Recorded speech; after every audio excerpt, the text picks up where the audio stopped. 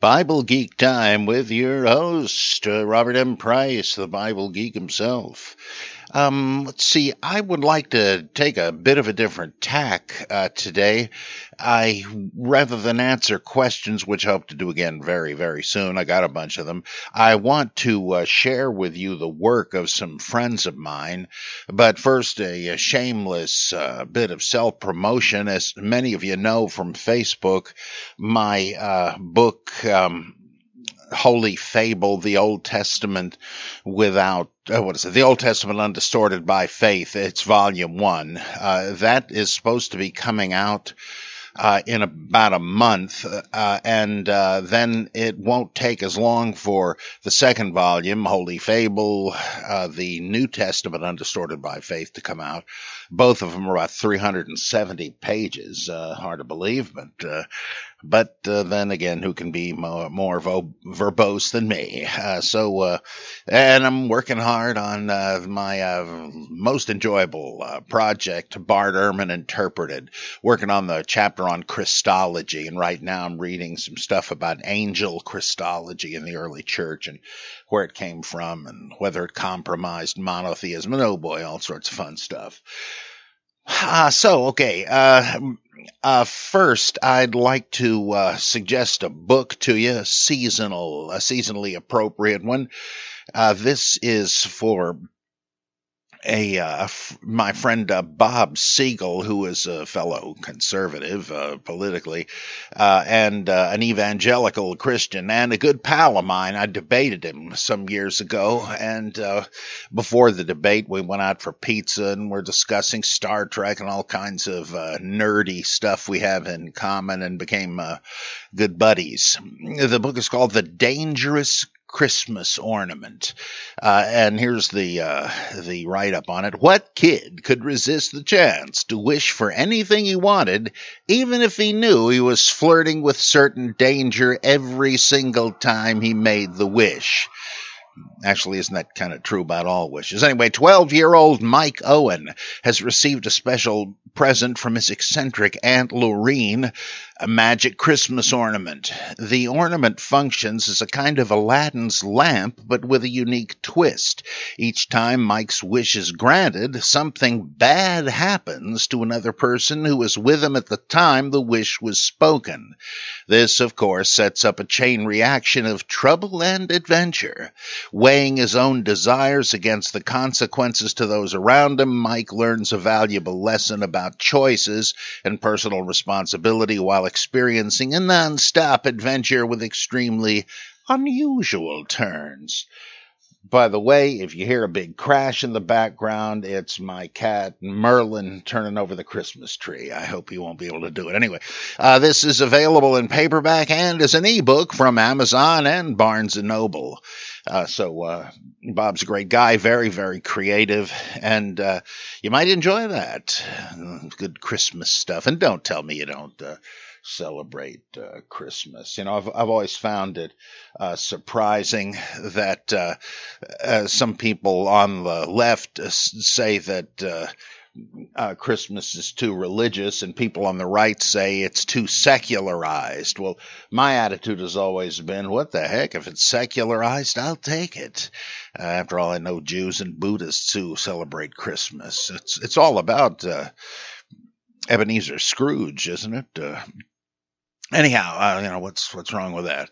So, okay, now what I want to do here is to deal with something that someone asked about just recently, because it's been in the news again recently, namely the lead codices, or codexes if you prefer, about which they were found in Jordan a few years ago, and there's been all kinds of opinions about them, some credible, some not, and really who the heck is in a position to evaluate them. Well, let's see. Some people are, actually, and including a couple of friends of mine.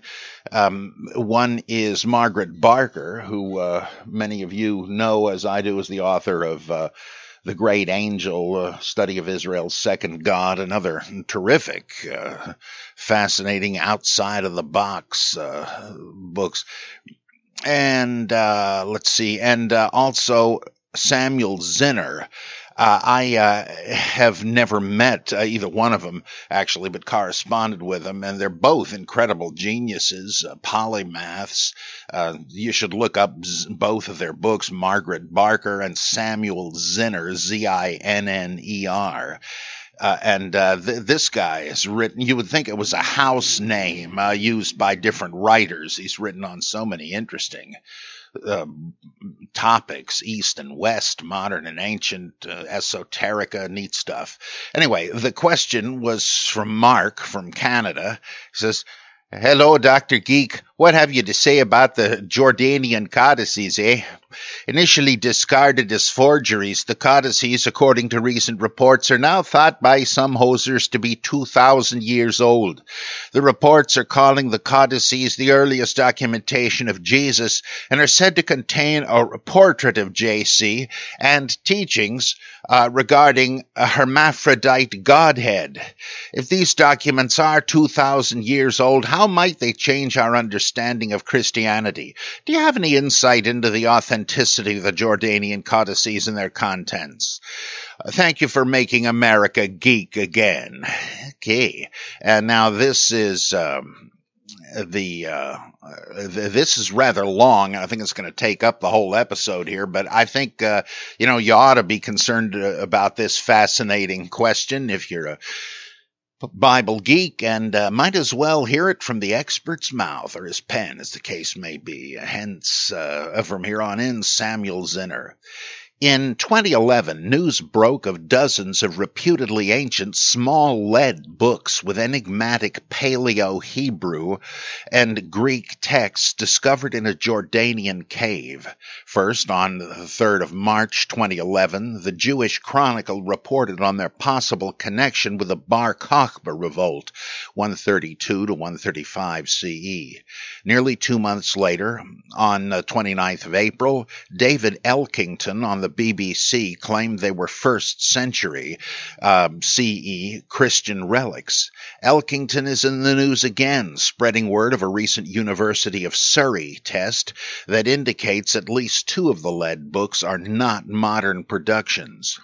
Being described in the press as an archaeologist, biblical scholar, and even a doctor with, with his photographs of the lead books, it became public knowledge in 2011 that Elkington had gained the interest of biblical scholars Margaret Barker and Philip R. Davies, which Elkington described as his academic team. In late 2014, I became interested in Elkington's photographs as well, for reasons explained below. This collaboration resulted in a 2015 publication with contributions by Barker, Davies, Elkington, myself, and others. Davies was cautious. And as for myself, I believe the artifacts were authentic, modern Jewish amulets, not nefarious hoaxes, as several blogging scholars were contending. At the same time, the Center for the Study of the Jordanian Lead Books, all capitals, was being organized by a prominent group of scholars: Margaret Barker, Philip R. Davies, Robert Hayward, Bernard Lang, Yuri Stoyanov. Shortly thereafter, my working relationship with Elkington began to deteriorate. My interest in the Jordanian artifacts was rooted in my concern that Jewish items, regardless of their age, were being appropriated by Christians as their own. In the press in 2011, one read claims that the lead books had to be Christian because Jews were forbidden to make images of the 7-branched menorah, an image found in the lead books. And because a face was depicted on one of the lead books, it was said they couldn't be Jewish. If a Jewish scholar had been consulted, these errors could have been easily avoided. Almost all ancient Jewish depictions of the menorah show a 7-branched version, and the faces and full-body representatives of Helios, Moses, Aaron, and a whole host of other anthropomorphic figures were freely depicted in ancient synagogues. The press was astir with the claim that an image of a face on one of the lead book's front and back covers was the earliest known portrait of Jesus. Why was it assumed that it was Jesus? Why not Moses or Aaron? In fact, the image is that of a female, not a male, which is clear from the ampyx, A-M-P-Y-X, that holds the figure's hair in place. The ampyx is more clearly visible on the images of the face on the lead book's inside pages, photographs of which Elkington has refused to make public.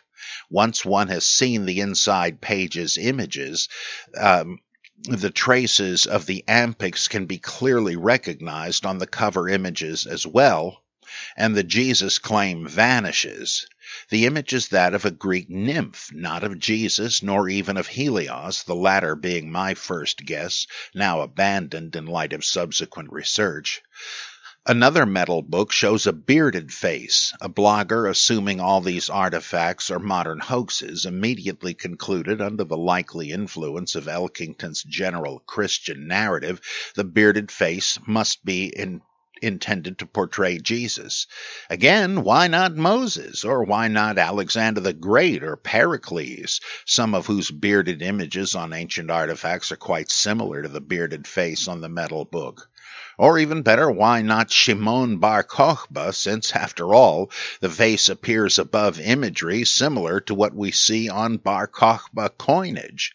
A scrambled version of the name Shimon actually appears above the face and to its side. But it must be Jesus, as if no one else could have a beard. Barker's and Davies' views on the lead books were at times misrepresented in the press. In a late 2010 letter to Dr. Peter Thoneman of Oxford University, published in 2011 on the Internet and in part in the Times Literary Supplement, Elkington seemed to imply that Barker and Davies believed one of the artifacts, a copper book featuring a crocodile image, was an early 1st century CE object. Barker and Davies have both assured me they were cautious about the artifact and they did not assume it was ancient. Elkington, in his letters, seems to say that he, Barker, and Davies are turning to Thoneman for help in translating a line of Greek. In fact, neither Barker nor Davies can remember seeing Elkington's letter before he sent it to Thoneman, that is, by the way, Thonemann. And of the three, only Elkington, who has no higher academic training in ancient languages, would need anyone's help with a rather simple Greek inscription. Elkington's letter to Dr. Thoneman contains a number of other apparently fabulous claims.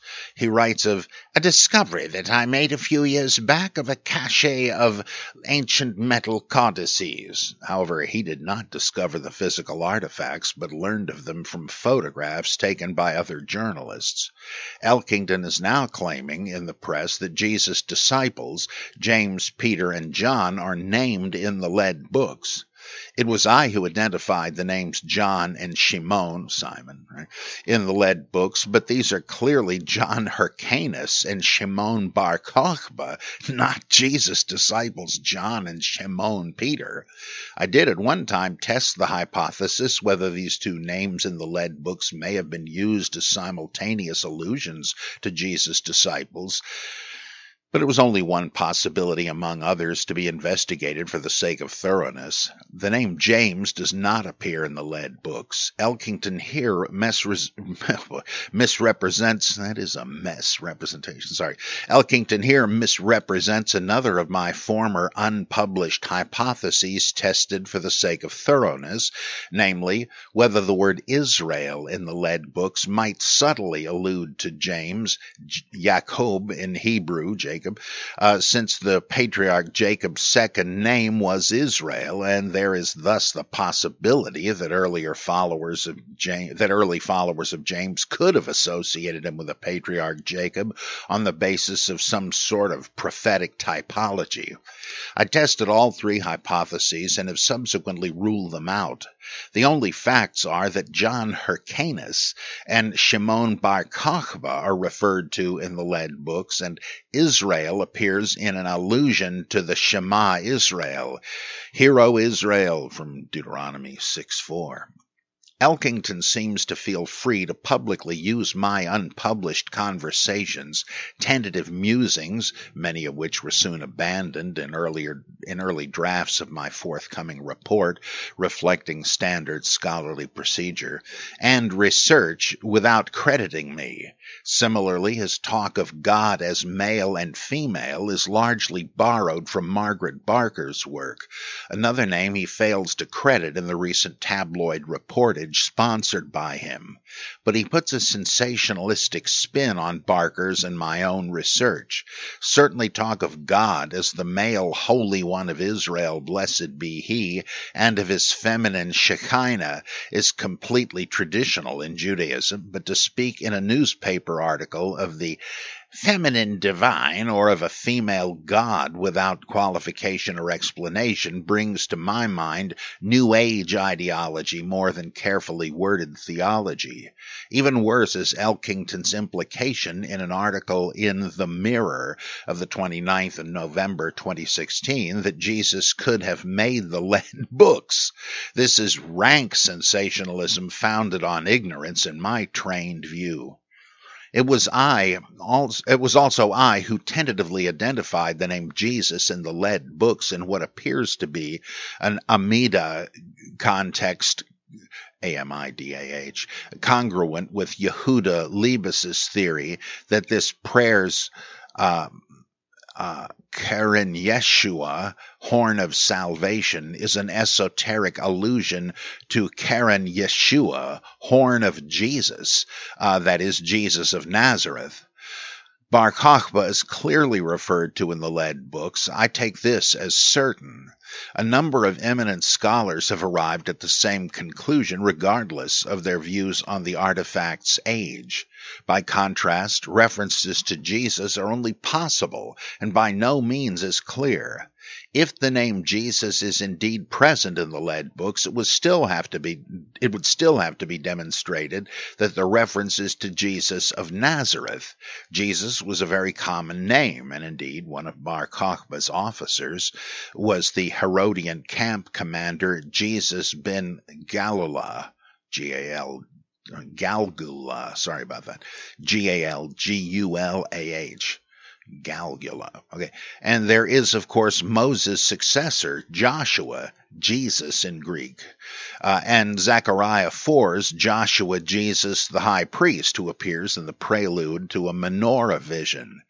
But even a reference to Jesus of Nazareth would at best possibly indicate, if at least a core group of these artifacts is ancient, that some of his Jewish followers may have supported Bar Kokhba. This in itself would not make the artifacts Christian. A recent Jordan Times article of December 1st, 2016, quotes Elkington's claim that the lead books have been cleared of the charge of forgery by an unpublished expert study of the writing. I assume Elkington is alluding to my own work, which is designed to be released as a free educational online report for the Center for the Study of the Jordanian lead books. Now, while in my report, which studies more than just the epigraphy of the text, I point out some facts overlooked by some scholars who have written online about the lead books. What my report proves is only the possibility of alternative explanations in some instances. For example, Passé Peter Thoneman, an alpha rendered without a crossbar on a photograph of a copper book he examined, does not in itself prove ignorance of Greek and therefore a hoax. Not only was it common for ancient engravers to be illiterate, such was the case with the Qumran copper scrolls engraver, but in fact the use of some alphas with crossbar and others without crossbar on the same line of text is attested in both ancient manuscripts and coins. Neither does the fact that the Greek inscription on the copper book is a snippet from an ancient Nabatean Greek grave monument text on display in a Jordanian Museum, as Thoneman documented, prove a modern hoax, since grave texts have been copied since antiquity for apotropaic purposes, a praxis which even gave rise to religious cults in some cases. You know what apotropaic means, right? You're turning away ill fortunes or hexes cast upon you, right? Okay. Subheading: alphas with and without cross strokes on a Demetrius III coin, reverse side, early 2nd century CE, and then another one from a 2nd century CE Homer Iliad manuscript. Okay, a second example, blogging scholars such as William Hamblin ridiculed the Jordanian copper book's image of a crocodile by writing he knew of no ancient object that could have produced it, and he suggested it was therefore made by a modern plastic crocodile toy. In fact, the copper book's crocodile image approximately matches the style and length, 64.5 millimeters, of an authenticated Roman bronze crocodile brooch dated to about the 2nd to 3rd century CE. There are a plethora of such animals and other, to some of us amusing, themes represented by such ancient Roman brooches.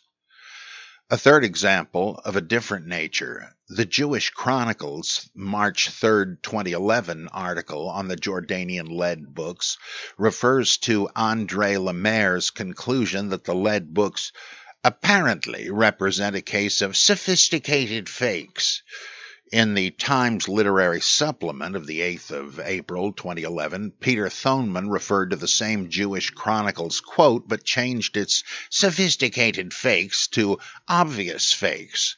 Not only does Thoneman's obvious mean almost the opposite of Lemaire's sophisticated, but in fact the Jewish Chronicle itself failed to accurately report Lemaire's actual opinion.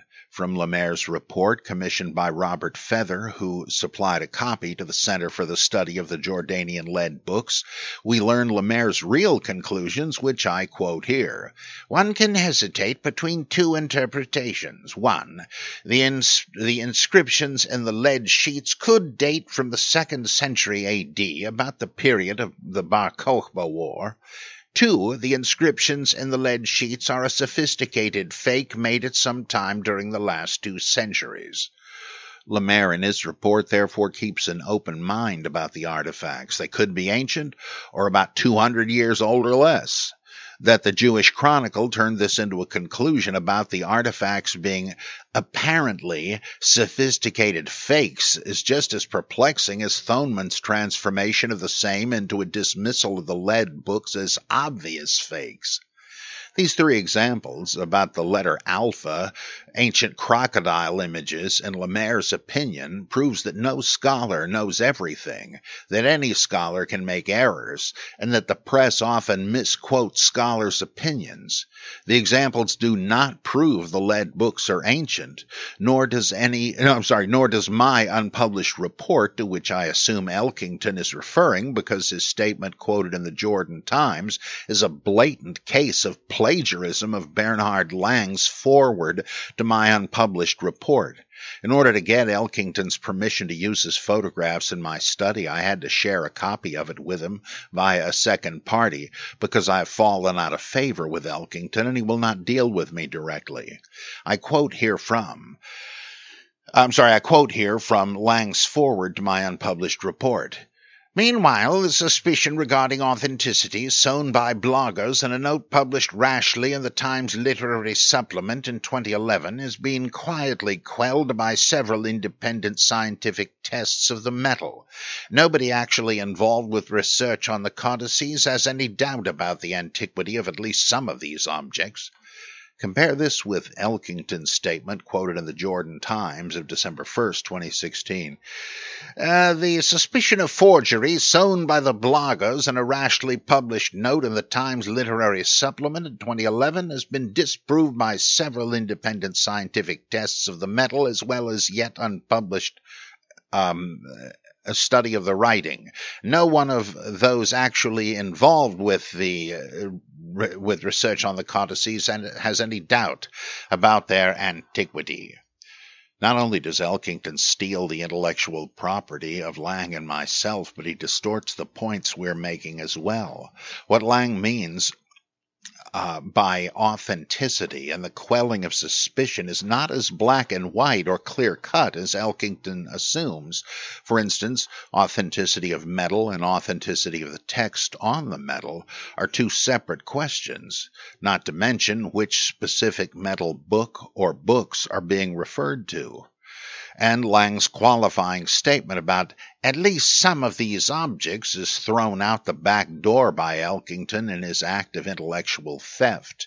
There is a great deal of difference between saying, as Elkington does when distorting Lang, no one of those actually involved with research on the codices has any doubt about their antiquity, and Lang's qualified doubt about the antiquity of at least some of these objects.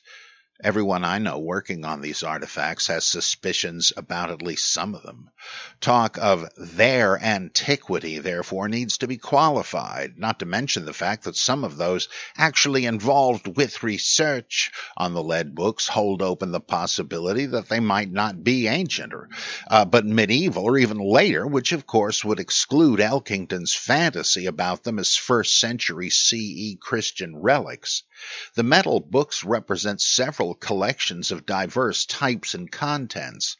To apply conclusions to them all under the general rubric of the codices without distinction is methodologically unsound.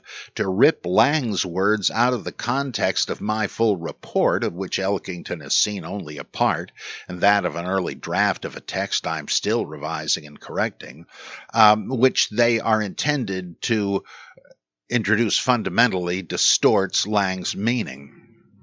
Elkington claims that evangelical Christians are attacking the lead books' authenticity on theological grounds.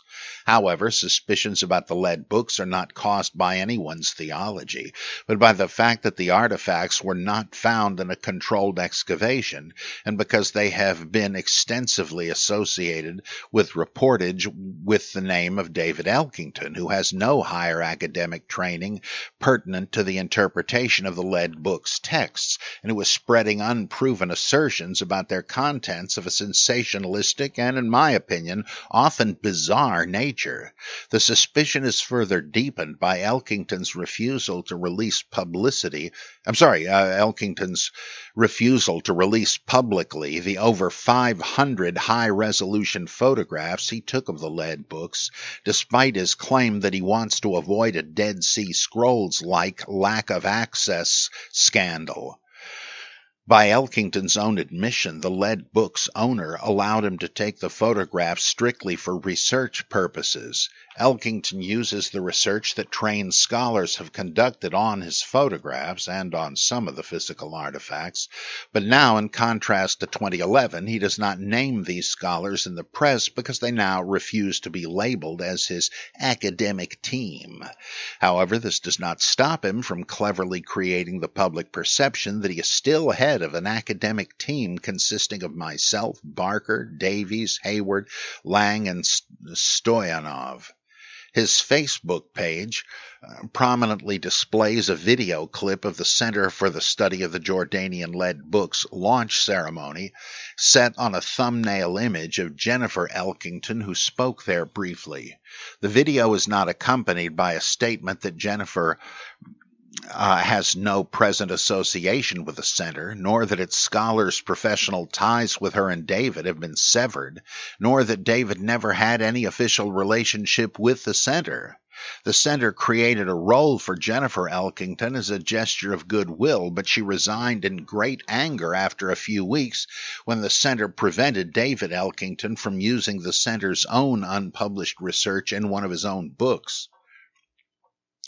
Yet the Elkington site goes on to claim to be the official Jordan codices site, and this Facebook page is moderated by an Anglo-Jordanian team which has been working on the historical, linguistic, and forensic analysis of the codices since the discovery was first brought to public attention with a news announcement on the BBC Today show on 29 April 2011. First, the actual official website of the Center for the Study of the Jordanian Lead Books is etc.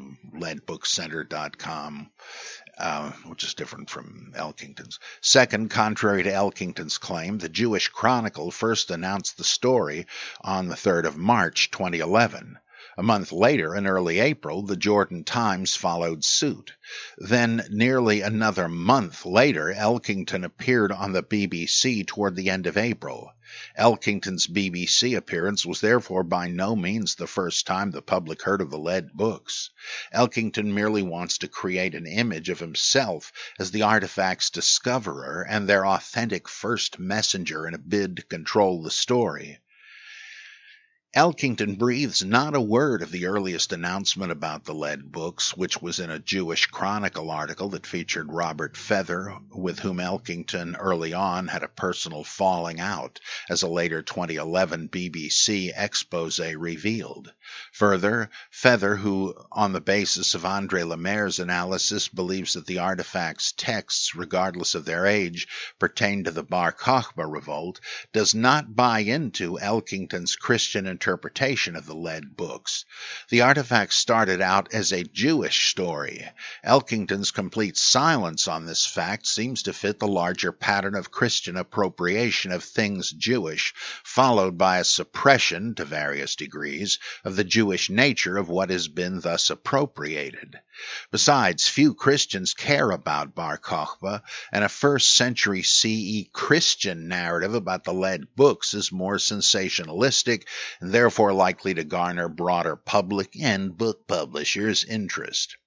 For the record, my own falling out with David Elkington involved the following, among other grievances.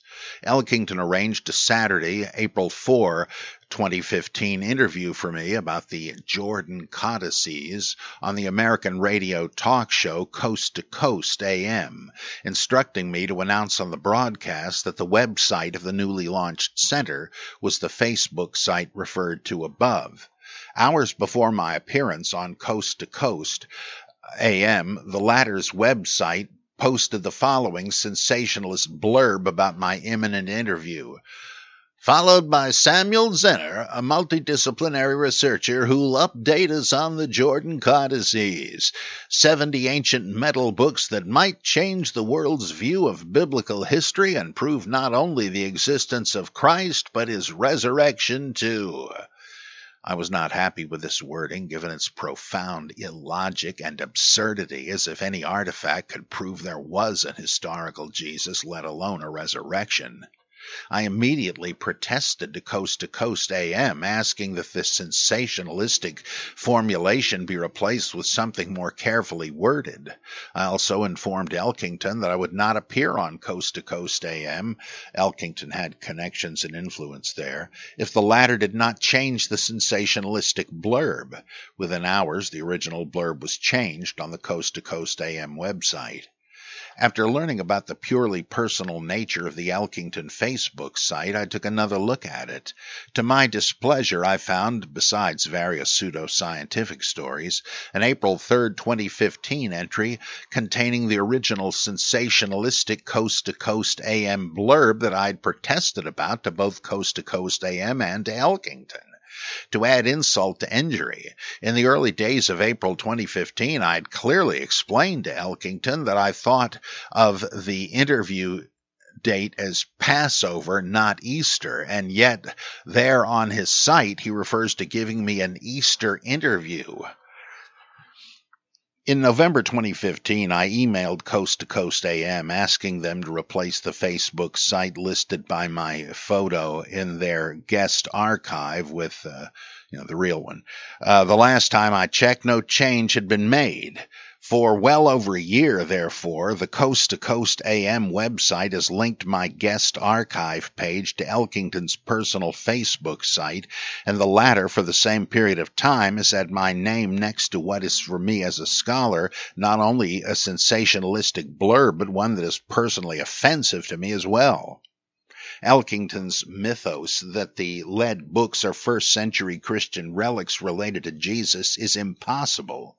Of the lead books thus far tested, their epigraphy, which is sometimes partially of Hasmonean style, mostly agrees with 2nd century CE Bar Kokhba period styles. Moreover, there were references to Emperors Commodus and Geta in the collection, which means the lead books could date at the earliest to only about 200 CE. Of course, Elkington doesn't know this because he can't read the Greek on the lead books, and because he has fallen out of favor with scholars such as myself who can. He has not seen the later draft of my report with the Commodus and Geta identifications. If some of the artifacts are ancient, at the earliest they would have been made around the first quarter of the 3rd century CE or thereafter, by partly using molds that had been created around the time of Bar Kokhba. This could explain why several of the molds have been damaged, which is clear from many of the transfers of their images in the lead books. The molds were apparently already old when they were used to create the lead books. Whatever the artifact's age, Jesus and the earliest Christians are not the center of the lead books. They are instead about Bar Kokhba and his struggles on behalf of Israel. And if any are indeed ancient, they would seem to include some views of the support Bar Kokhba may have had among Jewish followers who were Jews, not Christians, and Nabateans as well. At the time of Bar Kokhba, the Jewish Jesus sect was an entirely Jewish phenomenon, so that even if the lead books had been created by such Jesus followers, the artifacts would still be Jewish, not Christian, and they would still be mainly about Bar Kokhba's revolt, not about Jesus. A connection with Bar Kokhba is certain. One with Jesus is possible. But again, which Jesus, Joshua, would it be? Elkington's claim that the lead books shed light on the historical Jesus is absurd and an utter impossibility. Elkington heaps impossibility upon possibility, and in his own mind arrives at not probability but certitude. As a result, artifacts, again leaving aside the question of their age, relating to an ancient genocide against Jews, namely the quashing of the Bar Kokhba revolt, are not only being appropriated for Christian ends, but even transformed into purported Christian artifacts. Is this not arguably a form of cultural looting, like the looting of archaeological artifacts is? Now, as in 2011, the best thing to do is simply to ignore the public carnival on both sides and continue to work behind the scenes with the relevant, appropriate government and other related agencies. If we are ever to get to the bottom of just what the Jordanian lead books are, it will be by slow, patient, and careful behind-the-scenes scholarly investigative work, not by heated blog discussions, even those by reputable scholars, or by reportage of a sensationalistic nature. What we're seeing now is a repeat of the 2011 style press coverage and the often understandable negative scholarly reaction against it. Elkington obviously hopes to rehabilitate the lead book's reputation and public opinion, partly in a bid to gain a lucrative book contract. But with his sensationalistic approach, he's only shooting himself in his own foot, as the saying goes. Scholars are not going to listen to Elkington. They didn't in 2011 when he armed himself with metal test results, and they won't in 2016 when he has armed himself again with additional metal test results. He should be patient and let scholars and scientists announce their own findings. Then, as now, Ellington overlooks the fact that metal tests cannot prove metal is ancient, only that it is congruent with antiquity. Such antiquity is never determined by a single kind of test, but by a whole range of factors. At best, atomic testing can show that a lead artifact must be at least 200 years of age if its alpha particle emissions at 5.3 MeV megavolts. I don't know what the heck, have dropped to zero. This was indeed the case with the 3 years of atomic testing done on the Department of Antiquities Jordan's lead books at the Amman Atomic Energy Commission from 2011 to 2013, and with the 2016 University of Surrey test. The scholarly assessment of the artifact's contents should be left to trained experts whose private, tentative findings should not be quoted in public without permission or be taken out of their original contexts. However, the scholarly investigation of the artifacts is hampered by the fact that Elkington denies access to his full set of photographs to any scholar critical of him and his sensationalistic views. Of course, just as New Age authors have a perfect right to publish popular Kabbalah books that do not reflect traditional Kabbalah as reconstructed by scholars, so Elkington, like any other New Age writer, is free to publish his ideas about the lead books that scholarship would consider unfounded, even quite preposterous. But no one, Elkington included, is free to steal scholars' published or unpublished research, potentially distorted in the press, in order to make money off of lucrative book deals, especially not when the scholars involved have invested their time and work on the topic largely gratis. Okay, well, that ought to settle the question, at least in terms of skewering these sensationalistic claims we're hearing. And once again, it kind of reminds you of the question of how long would it take for the sayings of Jesus to have been embellished and distorted? Apparently not very, right? Anyhow, let's see. Let me stick one more question, one actual question on here from Michael Duchek. He says, as an interesting observation, on a recent podcast you were asked about the disappearance of deists and opined that the advancement of science left deistic beliefs unnecessary. While this is true, Bruce Carlson pointed out on his My History Can Beat Up Your Politics.wordpress.com podcast that deists also got a real black eye from their association with the French Revolution and the Committee of Public Safety and the bloodbath that followed. I'm glad you pointed that out, right? Yeah, because remember they had the goddess reason and all that stuff, and if reason leads to the reign of terror, people are going to say, we made a wrong turn in Albuquerque.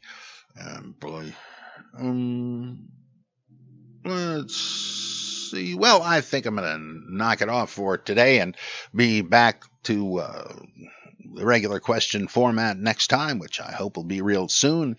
I appreciate your interest in the Bible Geek and in my books, and I appreciate your support on Patreon or just occasional gifts through PayPal. Our household budget is certainly in need of both, and I and my family are very, very grateful for your help. So, see you next time on the next exciting or inciting, perhaps, edition of the Bible Geek.